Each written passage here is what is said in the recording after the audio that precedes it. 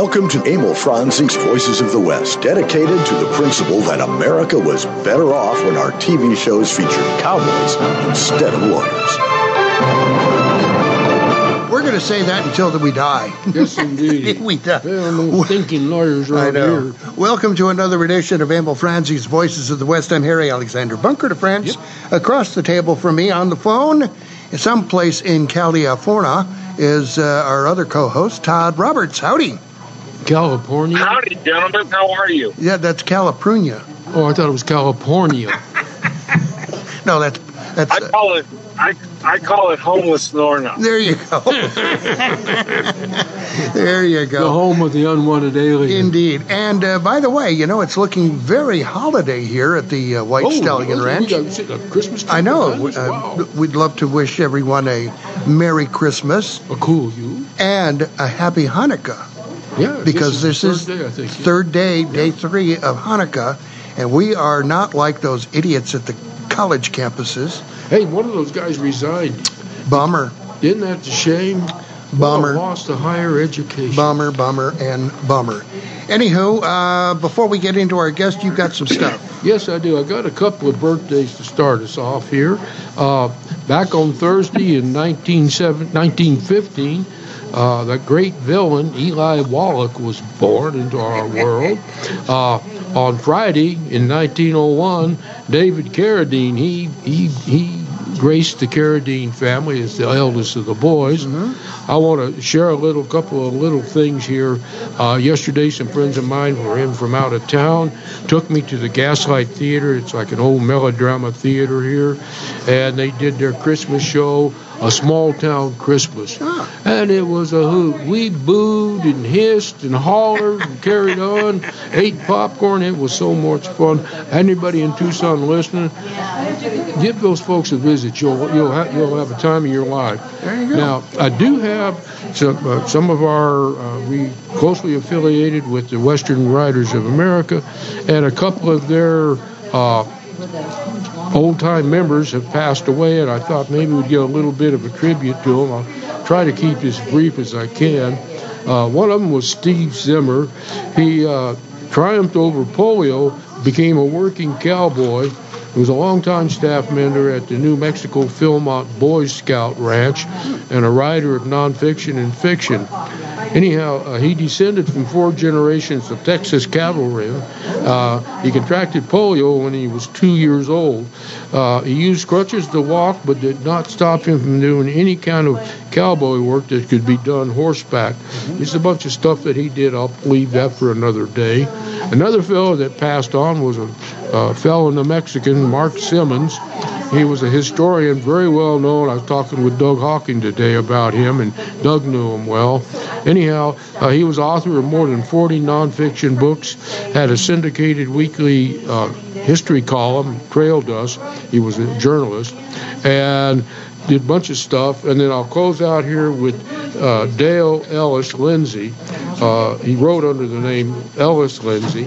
He was specialized in writing about outlaws of the old American West, wrote several articles for True West. He also wrote books, and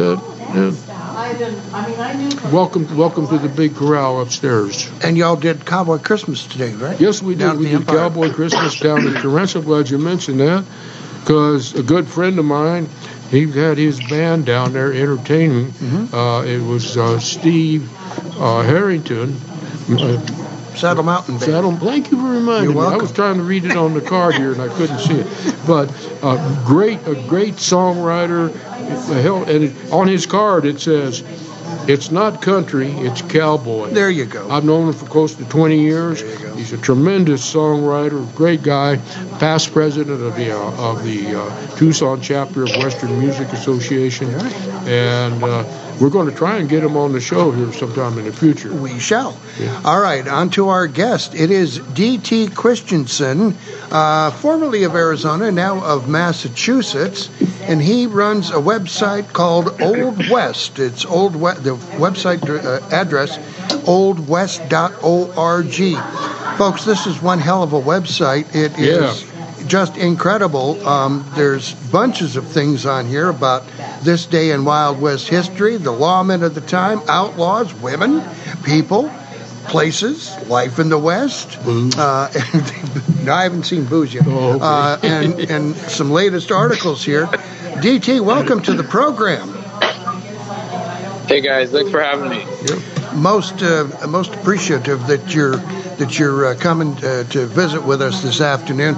How long have I came across your website a couple months back, and I just messing around on the internet there, came across it, and I thought, whoa, It's an interesting site. This is good.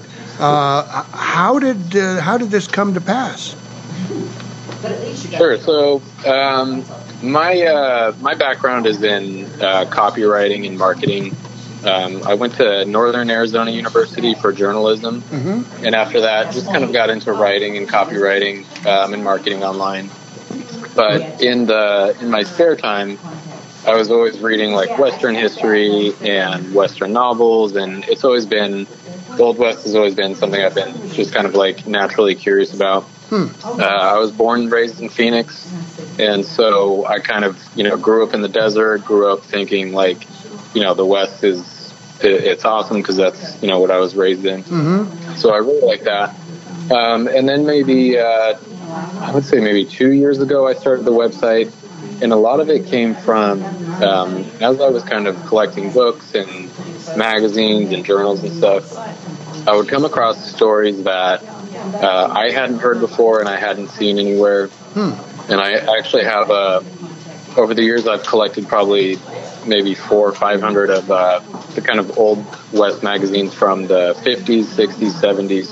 Wow. Kind of those old school ones where it's like True West and Old West and Frontier Times and a bunch of those. And I've noticed that a bunch of those stories that are in there, they as the internet became more popular and those magazines maybe fell off a little bit, a lot of those stories didn't get translated onto the internet.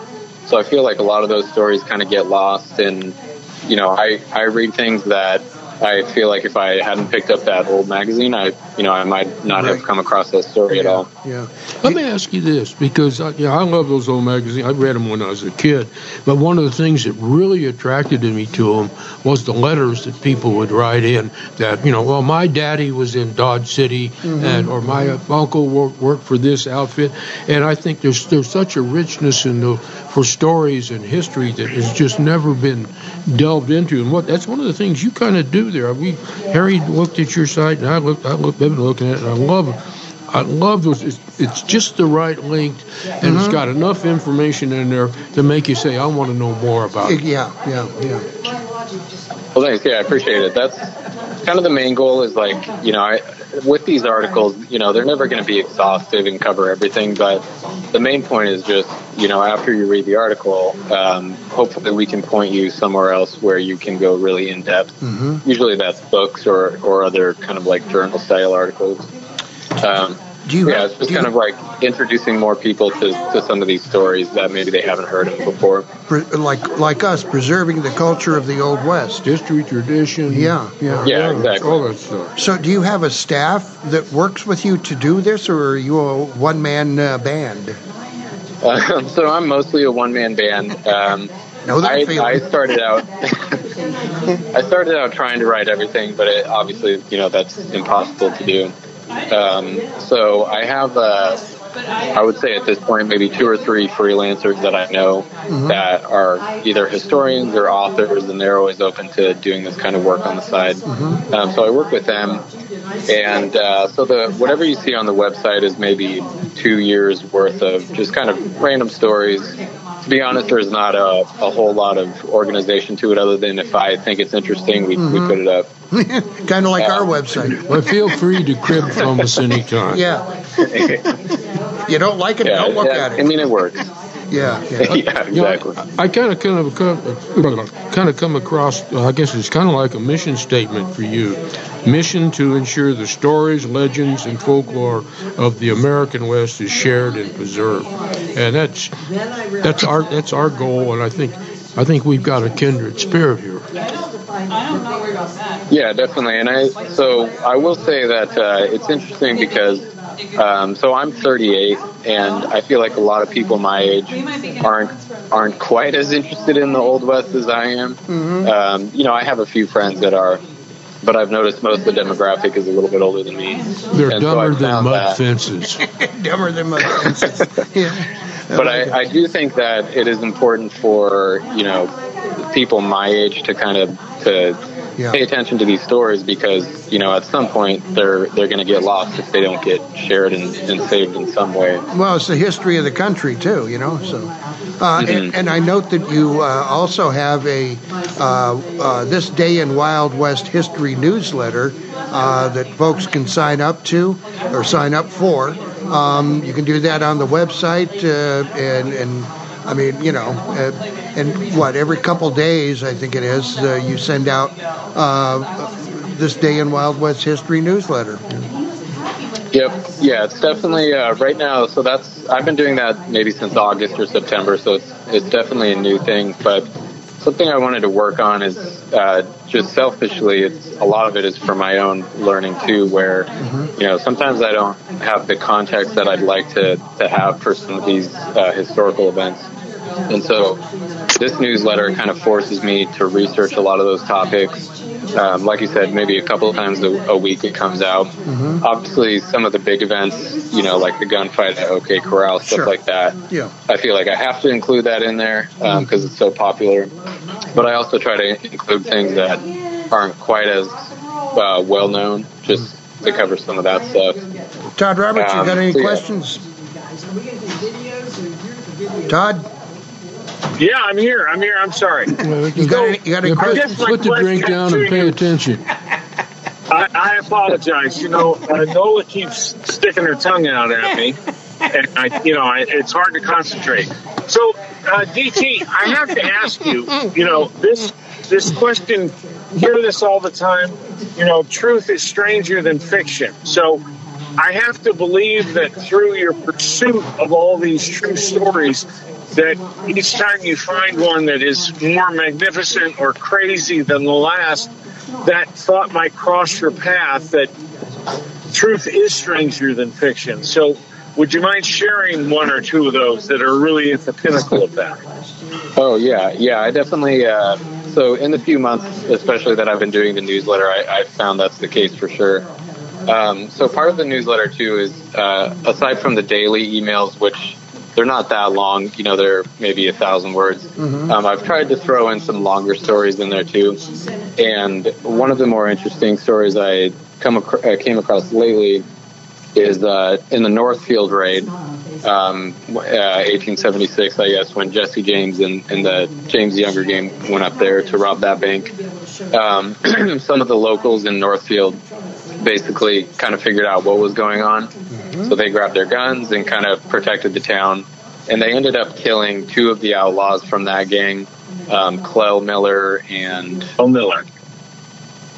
And one other one, Bill Chadwell, I think. And so the interesting story about that is, obviously the Northfield raid is kind of well known for being like the beginning of the end for that gang. But one of the more interesting stories is that one of the university students that was at Northfield, he killed one of the outlaws and was shooting at the others, but he was a medical student at the University of Michigan in Ann Arbor, and he was kind of like on his summer break, I think, with some friends there. And so when they had these two dead outlaws in the street, they kind of asked if they could take the bodies because basically they wanted them to be cadavers for their medical school studies, basically. Uh-huh. And so they kind of like, obviously they didn't say like, oh yeah, just take them. So they kind of made it like a, wink, wink, unofficial. They got buried pretty shallow in the cemetery there in Northfield. The dogs dug them up. Yeah.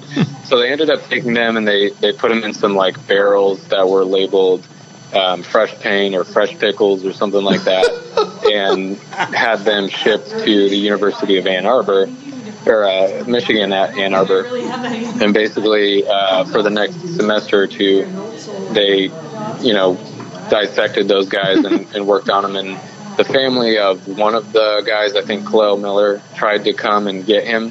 But I read different accounts of, the bodies could have been kind of decomposed enough where they might not have known who was who. Mm-hmm. So basically the Miller family ended up getting a body, but it wasn't, positive that it was Clell. Yeah, they could have put on those barrels pickled pig's feet, because some people consider outlaws pigs. No, they should have put masks on it. So, DT, I got to tell you that although I thank you, I'm the one who asked this question, and I thank you for sharing the story. I'm never going to open up a jar of pickles ever again the same way. Oh, yeah. You're welcome start for that. Brand, Outlaw Pickles. Outlaw Pickles, I love it. Hey, I love it. Tell us about your trip to Skelton Cave up there by the Reeves Ranch and the superstitions. That sounded like an interesting soiree. Oh, are you talking to me? Yes. Oh, okay. Just want to make sure. Yeah. So Todd's never been to the Skeleton Cave, so that's okay. Bunker wouldn't ask me a question that politely, DT. Oh, never. All right, that makes sense. It's just, yeah. So after college, my friends and I kind of backpacked all over Arizona, like Havasupai in the Grand Canyon and the Superstitions a lot. From Phoenix, the Superstitions is like a pretty quick and easy trip to go over there to go backpacking. So at some point, maybe 5 or 6 years ago, somebody told me there was a cave up there that was basically the site of a massacre of Native Americans during the Apache Wars of like the early 1870s. And so I heard the comment, and I was always kind of curious about it. And then eventually I just started looking it up. And so basically, I think it was like 1872 when General Crook came into Arizona to do his Tonto Basin campaign and basically round up Apache that were all over, central Arizona.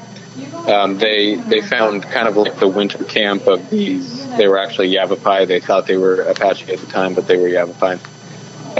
So they found their winter camp, and it's kind of like high up. I don't know if you guys are familiar with like Canyon Lake and Salt River that goes between there.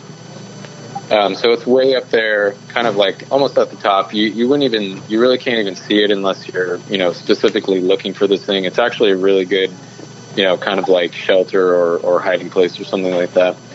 But a few years ago, my brother and I took a canoe and left Canyon Lake and went up the river, found the spot, and then we kind of hiked and scrambled up the canyon to go find this area, and we finally found it. And it was just kind of a surreal experience because knowing the history of, I think it was like 76 Yavapai were killed in this cave, and I think maybe 18 women and children were captured from that. But it's just kind of a surreal place to see where, this real history went on there. And it's something that not a lot of people know about. There's not a ton of people over there. I've seen online, people know about it, but you kind of have to know the history and you have to be able to hike up out there. So it was just a cool experience, but it also made me realize like something I like, especially about Arizona, is connecting these really, interesting rugged places that are out in the desert that have real history behind them. And that was a good example of that. Oh, cool. We got to do our first commercial break here on Emil Franzi's Voices of the West. D.T. Christiansen is our guest. He's the editor at oldwest.org. Check out the website, Emil Franzi's Voices of the West. From the White Stallion, we'll be back. Arizona, the land of cattle, copper, and cowboys. It's also the true West, where a large number of Westerns were filmed. For your next vacation, come out to where Wyatt Earp made a name for himself as a highly respected sheriff. Stay where Jimmy Stewart filmed Winchester 73. That would be the White Stallion Ranch. Situated in the mountains just northwest of Tucson, the White Stallion Ranch is an award-winning dude ranch with 43 guest rooms and the hacienda, That's a 5-bedroom, 3-bathroom home, perfect for larger families, family reunions, and girlfriend getaways. Every guest room has a private patio with views of the cactus gardens, mountains, or corrals. Generous floor plans offer sunny, comfortable rooms, but you won't want to stay in your room. Outdoor activities are plentiful at the White Stallion Ranch. Horseback riding, hiking, shooting, archery, rock climbing, e-biking, and a weekly ranch rodeo are among the numerous activities that you'll enjoy on your ranch vacation. Go Western for your next getaway. The White Stallion Ranch. Book your vacation now online at whitestallionranch.com or call 520-297-0252. This is Eb Wilkinson at Wilkinson Wealth Management. If you're within 10 to 15 years of retirement and you're putting off retirement planning, my advice to you is don't do that. Ignoring your retirement planning won't make it go away. It'll just make it worse.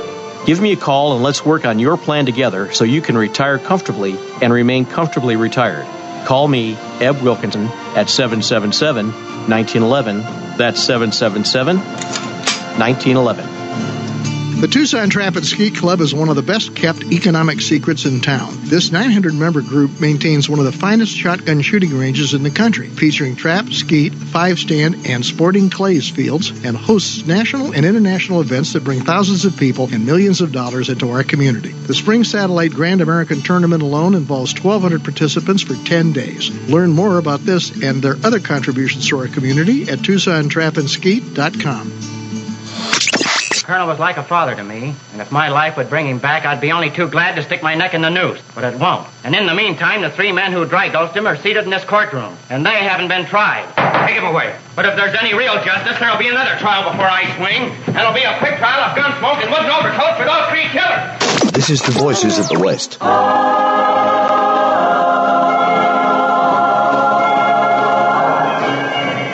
Rocking around the Christmas tree at the Christmas party hop. Mistletoe hung where you can see every couple tries to stop. We are back on Emil Franzi's Voices of the West. Harry Alexander Bunker de France, Todd Roberts with you, and our guest is D.T. Christiansen. He is the editor of a website called oldwest.org.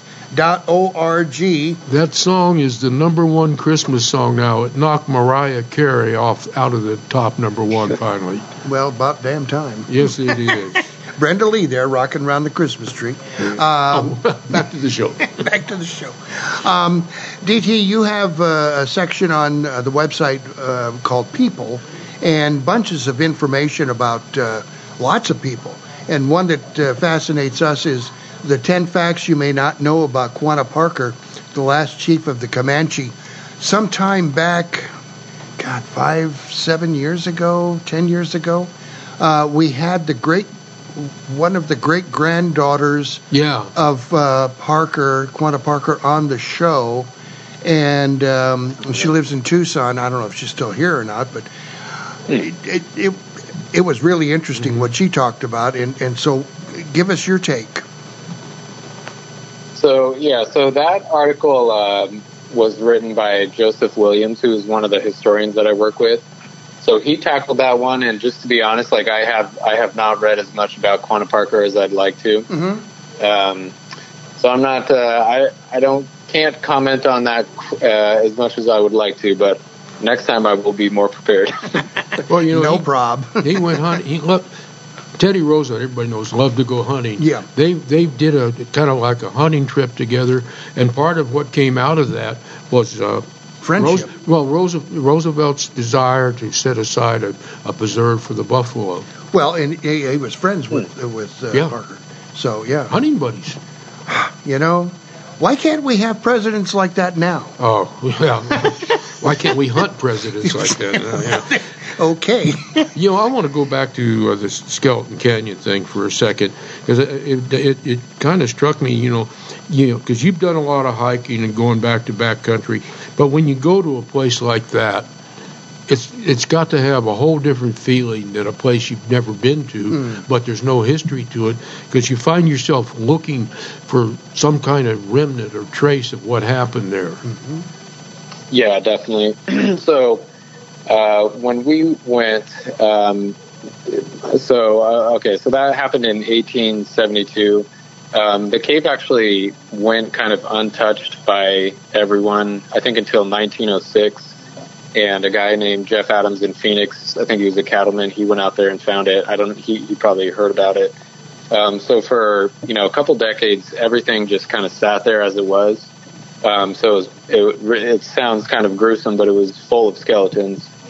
And so I kind of looked up in 1906, the newspapers, they were reporting it as 200 people in this cave. Wow. And there's actually a couple accounts in the newspapers down in Bisbee that showed people who they said they were in the cavalry in that particular battle, and they kind of commented on what happened. Mm-hmm. So for a long time it went untouched, and then obviously when it was found, people took pictures of it and went out there, and it sounds like pretty quickly it got kind of looted and a lot of things were taken out. Mm-hmm. I think in the 1930s the Yavapai took out skeletons and any bones they could find. So when we went there, maybe 2016, there wasn't anything in there as far as there's no bones or anything like that.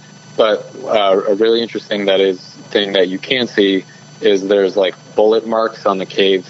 So basically, the way that this whole thing unfolded is this families, I guess, like a winter camp, were taking shelter in the cave, and the cavalry really didn't have any good way to get a direct shot at them.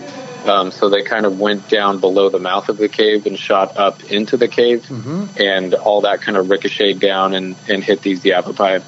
And it was it was men, women, and children. It was just basically their whole families in there. So they basically kept this up for, a long time until they kind of, the accounts say they heard the Yavapai's death songs, and, it was pretty brutal. And then at the end they went up and there was still 18 people still alive. So one of the things that you can see that will never go away is the roof of the cave is just kind of pockmarked with all these bullets. Wow. And I'm, there's some that are very clear. That's what they are. There's also, I think there's some kind of signatures and stuff on the wall. I'm not sure if it might be from that time in 1872. And then you can tell the ceiling of the cave is, it's kind of has fire or smoke marks and all that stuff. So clearly you can see people were living in this thing. So seeing that kind of thing, again, it's really surreal. It's interesting to see, but it just really connects.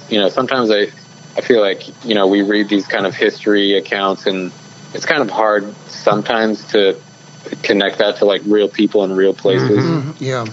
So in this case, it was, when I saw that, it just kind of wow. I think that from that time on, it really kind of solidified how much I enjoy reading this stuff, just because it made it seem like, a real thing to me. Wow.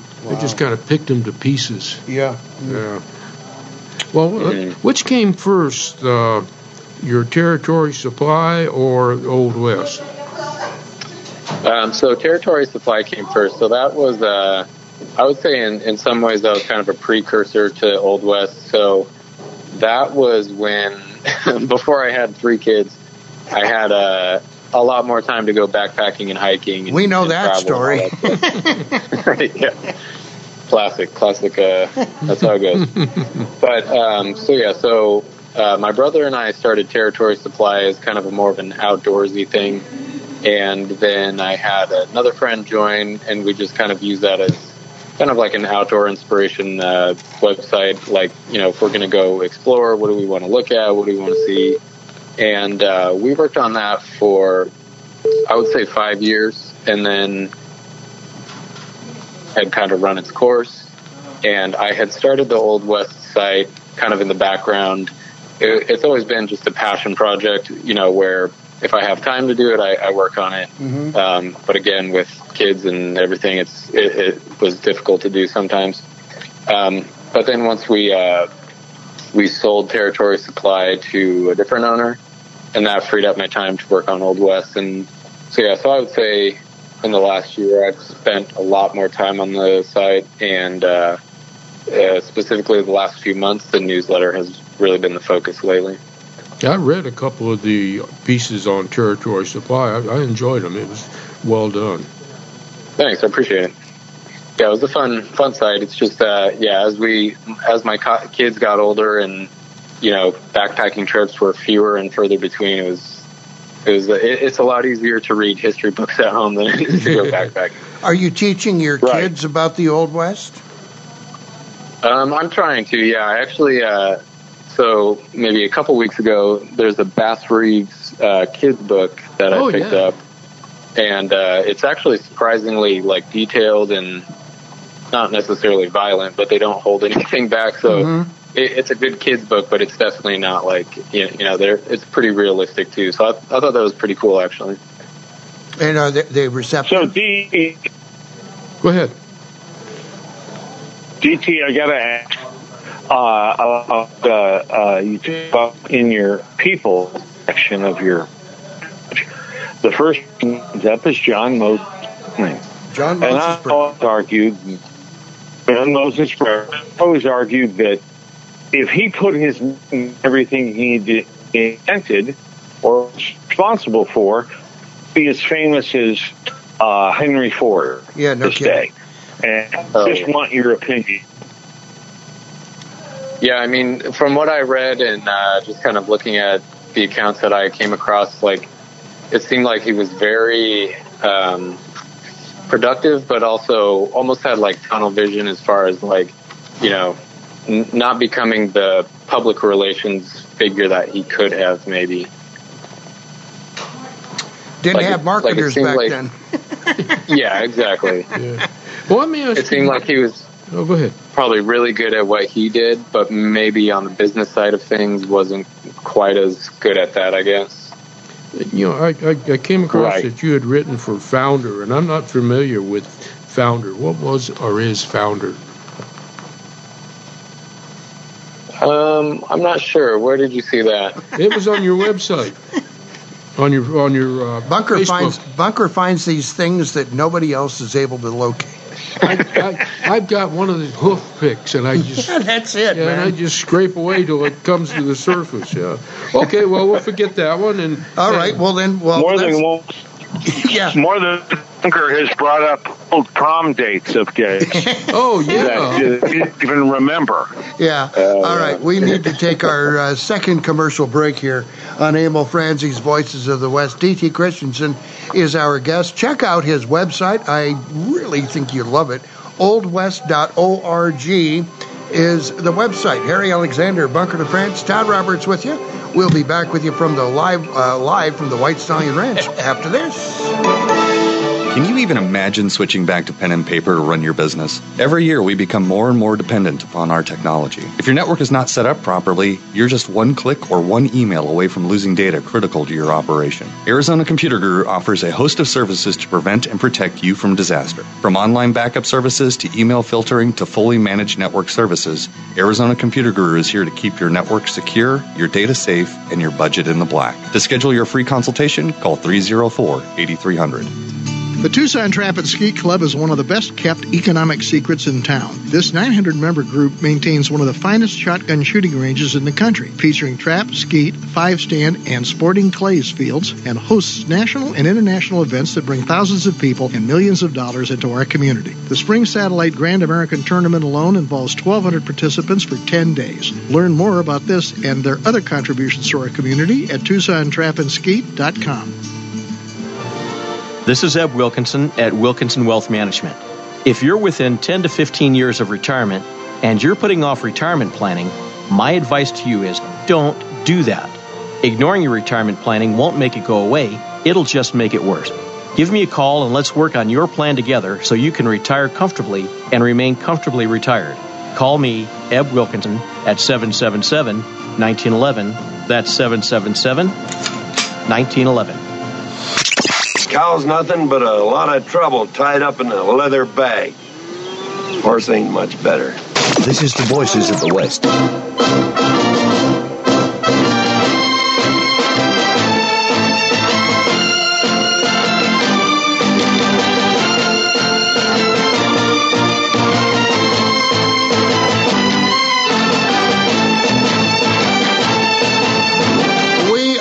back on Emil Franzi's Voices of the West. Harry Alexander, Bunker de France, and Todd Roberts with you. Our guest, D.T. Christiansen, editor of oldwest.org. It is a really, really cool website, and highly recommend that you scope it out. Yeah. Because we say so. Let me ask you, would you, because we keep calling you DT, would you rather us call you DT or Dustin? No, DT works. That's kind of a nickname that my friends threw at me, and I actually like it. It just flows a little better for me. All right. I like it too. No problem. It's more cowboy. You've got exactly. In the Life in the Old West category there on the website, oldwest.org, there's an article, 10 Wild West Facts of Everyday Life on the Frontier. When we do our show and we don't have anybody that wants to talk with us, which is often, we talk amongst ourselves, and we frequently talk about the everyday life on the frontier and what it was like. And this article is like everyday life. Yeah, everyday life. Karen Harris is the author. Is she one of the other historians that you work with? Yeah, she is. Yep. I love this. Swinging saloon doors were real, not a Hollywood invention. How about that stuff? Huh? Speaking of whiskey, it was god awful. They had arsenic in it. I reckon so. Gunpowder. Hey, don't drink. Forget dysentery. Just don't drink the water. Yeah, beer was popular. Yeah, and the Old West had an opioid problem. Boy, I tell you what. Yeah, it sure did. Laudanum and Lydia Pinkham for the ladies. Yeah, for sure. West was ripe with price gouging. What else is new? Welcome to Biden economics. Yeah. Breakfast on the trail was grueling work. Indeed, it was. Always, no question. Frontier folks embraced poop-powered cooking. You know, those... bison chips. Bison chips, they flavor up very nicely. And then cow chip frisbee. Yeah. The Army declared war on buffalo. Now, this is one I didn't know about. U.S. Army declared war on buffalo in the 1830s. Yeah, they're interesting. Insurrectionists. Okay. Yeah, they wanted to get rid of them, apparently.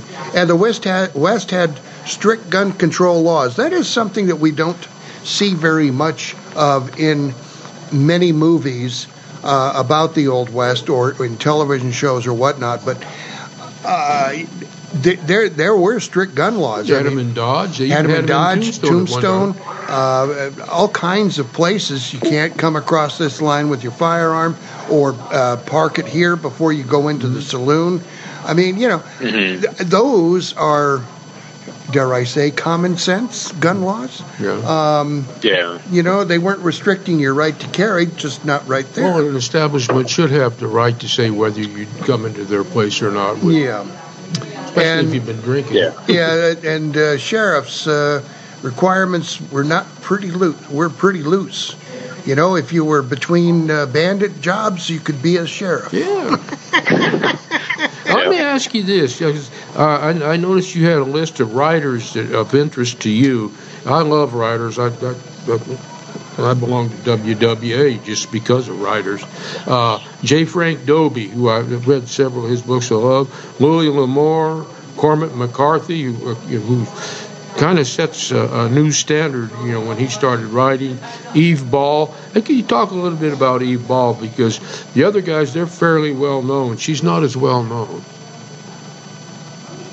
Yeah, that is true. So I haven't read as much of Eve Ball as I would have liked. I did. I had come across something basically. I think she was a teacher before she became a writer. I think that was the case. But basically, it sounds like she kind of like immersed herself in the Apache community around her, and eventually they kind of let her in and ended up giving her these stories that nobody else had access to. At least, like white Anglo writers. Mm-hmm. Her story is... sorry, go ahead. Well, go ahead. I was just going to say, it's very interesting because I think whatever she did, she was able to kind of gain the trust of these, Apache community around her that nobody else had done before then. Well, the other writers I mentioned, is anything you'd like to say about any of them, how they influenced you or something like that? Yeah, I would say like J. Frank Dobie I really like because his his stories are so much of what he covered, and so much history in general. It's I feel like it's so rare that you can say, here are 100% facts of the case and this is what happened. So you kind of have to like hint at, here's what some of the accounts are, here's what some stories are.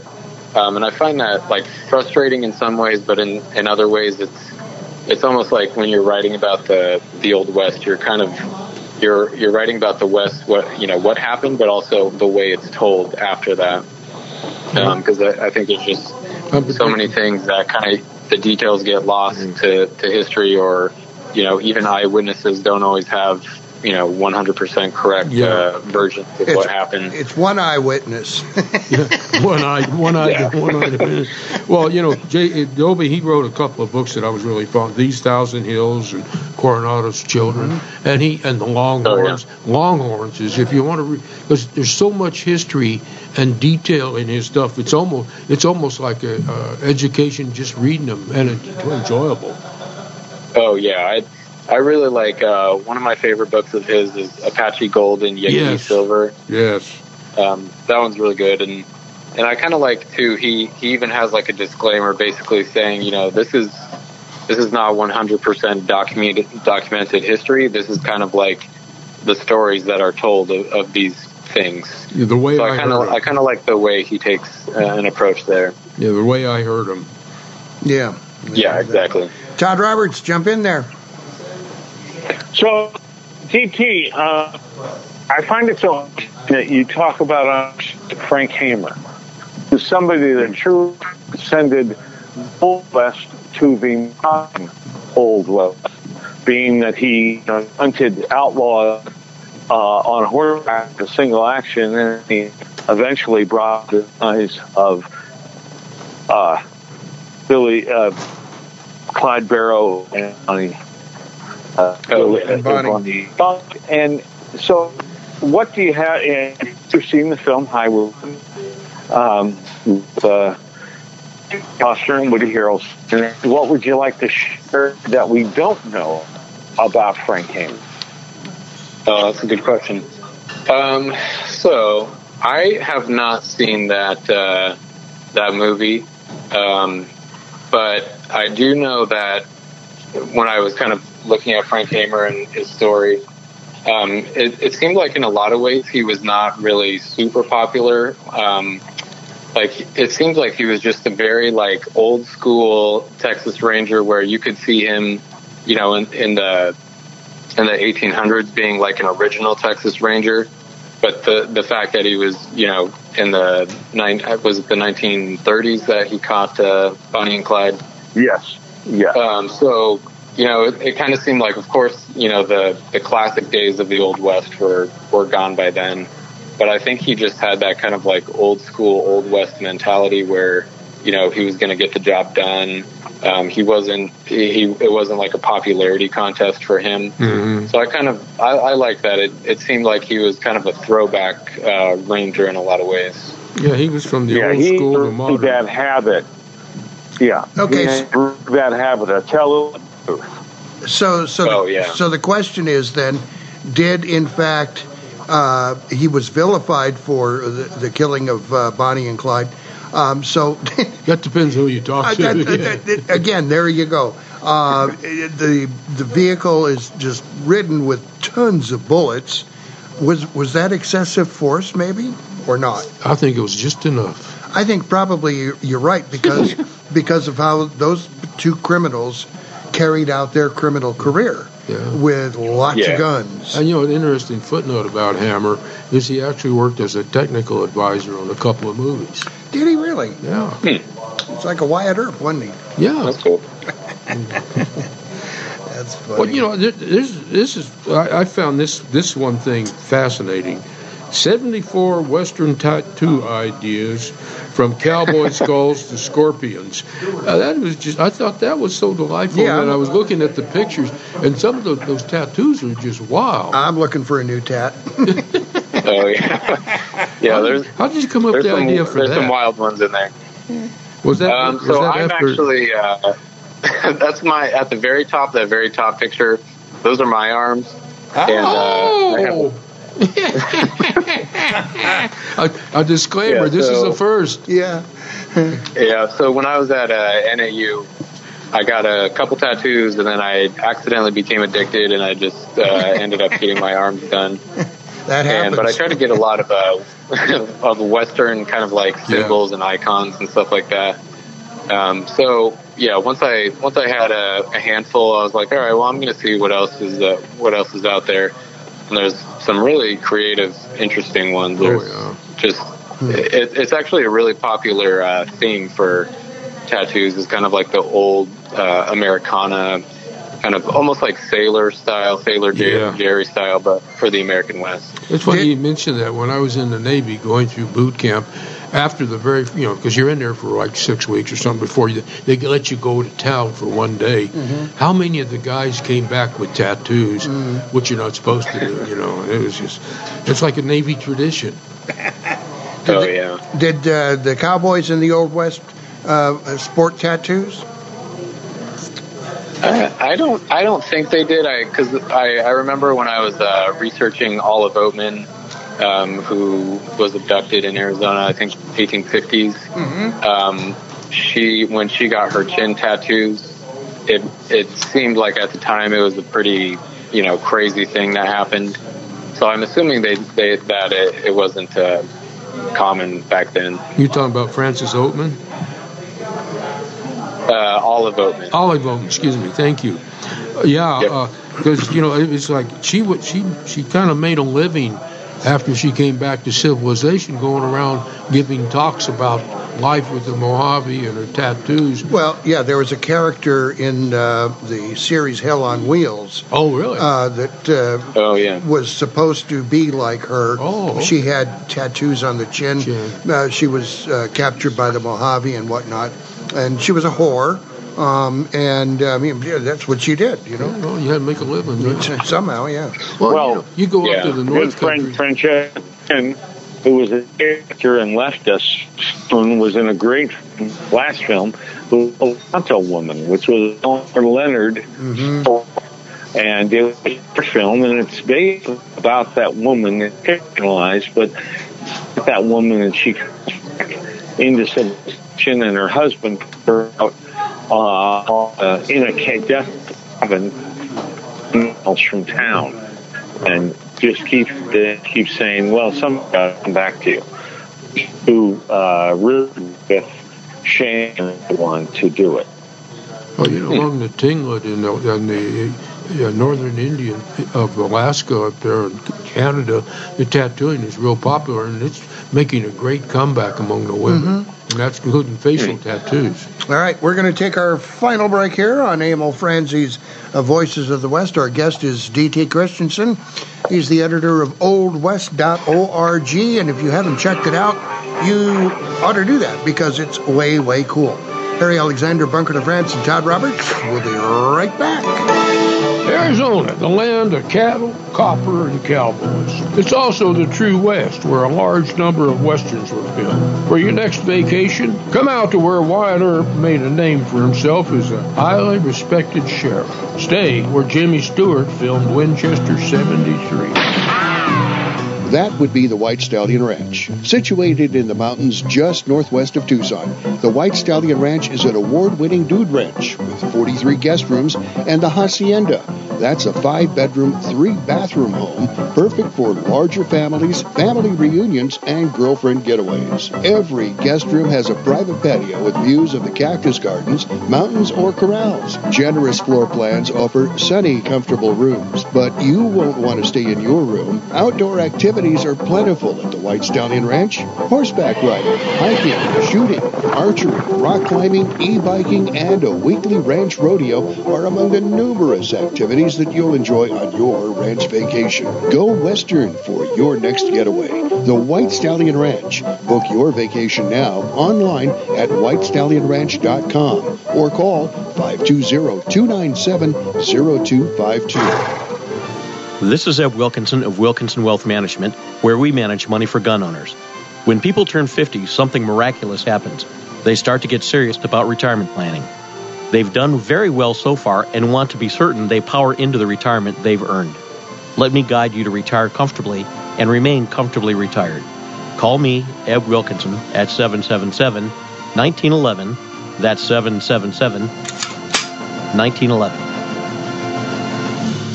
Besides bringing millions a year into this community with national and international events, the Tucson Trap and Skeet Club at 7800 West Old Ajo Highway services the local shooting sports community with a 380-acre site featuring trap, skeet, 5-stand, and 2 sporting clays fields, as well as a 9,000-square-foot clubhouse, which all is available to local shooters, and soon an archery range. Check it out at TucsonTrapandSkeet.com or take a drive out west of town and see it for yourself. New members or single-day use, welcome.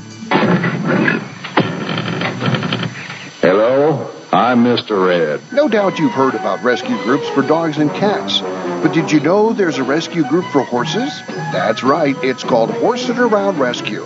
Founders Steve Boyce and Teresa Worrell are helping out all those equine victims of neglect and cruelty by giving them a place to restore their health and wellness. And Horse It Around provides a nurturing and natural environment where horses can be horses, so they can be adopted out into forever homes.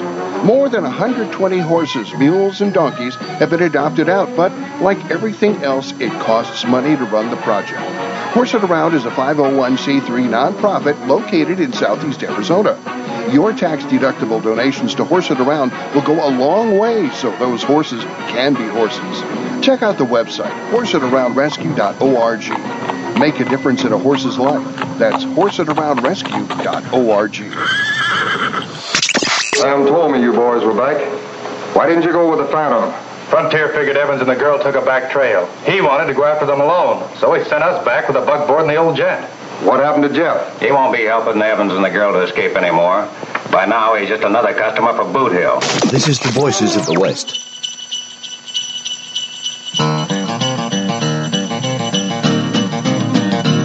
Santa had a cup of coffee and he ate a little snack. Throwed his old pack right over his back. Opened the window of his little shack and shouted, "Oh, Dasher and Dancer, Vixen and Blitzen, come on here. We're gonna get a going and spread some cheer. So limber your legs and sharpen your hoofs, 'cause tonight is the night we're gonna jump to the roofs." Well, the reindeer, they were so proud and grand to take another trip all over the land. We're back on Emil Francie's Voices of the West. Harry Alexander, Bunker to Branch, Todd Roberts with you. A little bit of Hank Snow there in the Reindeer Boogie. As we wish happy holidays, Merry Christmas, Happy Hanukkah to all of our listeners. Yeah, whatever you celebrate this time of year, happy holiday. Yeah. We do Merry Christmas and Happy Hanukkah, so there you have it. Our guest, D.T. Christiansen, editor of oldwest.org. Now comes the time for shameless promotion, DT. Tell everybody what they need to know about you. What you got going and coming up. All right, I appreciate that. So the website is oldwest.org. We post stories here and there, but I would say right now the focus is really the This Day in Wild West History newsletter. Mm-hmm. So if you go to the site, you'll see that link at the very top. That's kind of the focus right now. We also get feedback. You know, everybody that signs up, I think it's been a really popular thing so far. We have over 10,000 readers on the email list. Man. And so people really enjoy seeing kind of like putting the events into a context with the date. I think they really like that. Yeah. But I ask for feedback, so if there's, things that people want to see covered, I'm always open to that. And I'm always open to hearing, kind of like the lesser known stories that are out there. Like you mentioned before, in these old magazines, they have these sections where it says, it's like trails gone cold, or, people basically trying to pick up the clues of what happened. Mm-hmm. I really like that idea, and I kind of want to bring that into the newsletter as well. So I'm always open to feedback. And one thing that's interesting is a lot of people mention that they want to hear kind of like what the reality of life in the West was. They're kind of tired of the glamorized version or the Hollywood version, and they just kind of want to know what the real deal was, basically. Mm-hmm. Well, It's the real interesting. story is 10 times more interesting. Yeah, it is. You know, like the cannibals in the West. Yeah. So with that said, what's your favorite Western, DT? Oh, so Stump movie. Stump the guest. Yeah. The surprise question. Right now, it changes a lot, but right now, I like the movie Hostiles from a couple years ago. Oh, that's a great movie. Yeah. Oh, yeah. Very good film. Yeah, I really like that one. I thought it was very kind of, it wasn't like too Hollywood or too glamorized or anything. I thought it was pretty realistic. And then also TV-wise, I really liked Hell on Wheels a lot. Yeah. Harry just finished watching we just finished watching the final season and final episode. And, I got the feeling that they must have learned on the set that day that was the end. They needed to wrap, and so they had to close up all the stories real fast. And we're left holding the bag. The viewers left holding the bag, wondering, really? That's what happened? Oh, yeah. The gentleman did it. Yeah, I think they could have done a better job in finishing the story. But anyway, that's my take on it. It's like I told you, a lot of times they don't know that's their last season, and all of a sudden it's there on them. Do you like B westerns? Here and there, yeah. Okay. We love them, and we hardly recommend you dig into especially the 30s, the Harry Careys, and the silent westerns. Yeah, they are good stuff. Good stuff, man.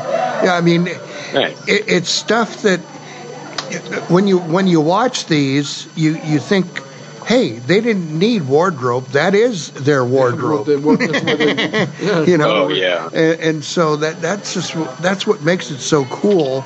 And so interesting. One of our favorites is Colonel Tim McCoy. Yeah. And he had a Wild West show.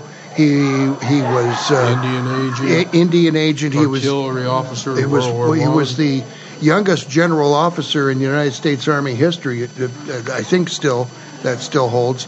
And commandant of the Wyoming National Guard, Army National Guard. The man was just incredible. He was real. And he was real. He had a ranch down near Rio Rico, around Nogales area, and died in 1978 at Fort Huachuca Hospital. And so, wow, Yeah, these guys are. You look at the old time cowboy actors. So many of them came out of the Wild West shows and whatnot, and it's just like after World War II, so many of the actors coming back from the war, these guys had been shot at. These weren't guys pretending to be shot at. These were guys that actually had been shot at. Oh, yeah. And it added something to them. Yeah, it really did. Anyway, you've got that makes sense. You've got, sir, one hell of a website. It is I love very, very incredible. I love the layout. I love everything that's about it. Thank you. I appreciate it. Yeah, no, it's. That's the kind of website for me that makes it hard to research. I know, because I start reading the stories and I get sucked into the story, and then you move on to another one. I could have dug up some more stuff about his grandfather if I'd have had time. Yeah, for sure. Anywho, yeah, trying to focus is one of my biggest issues. I myself have to do. I understand that one, really. I sure do. Yeah, Harry doesn't focus at all. No, I'm totally out of focus. DT, thank you so much for joining us this afternoon. Love it so much. DT Christiansen, editor of oldwest.org. If you haven't found the website yet, do it. And enjoy it, bookmark it, sign up for the This Day in Wild West History newsletter. You will love it. Next time we get together here on Emil Franzi's Voices of the West, we got us a goodie coming up. Oh, yes. We're going to learn the art of Apache knife fighting. Yes, I'm ready. I've been sharpening my knife all week. Yeah, he's got the whetstone out. With Robert Redfeather, who is Todd Roberts found this gentleman for us. And he is an accomplished warrior, a martial artist, military warrior. Instructor. Yeah, actor. I want this guy with me when I go into a bar. Oh yeah, and when you come out too, because you know you'll come out with him. Into the bar. It's when you out the bar. Yeah, exactly. Anywho, that's it for this edition of Emil Franzi's Voices of the West. 78, 79, 80 O's. Thanks, guys. West. Appreciate it. All right, thank you, and so long, everybody.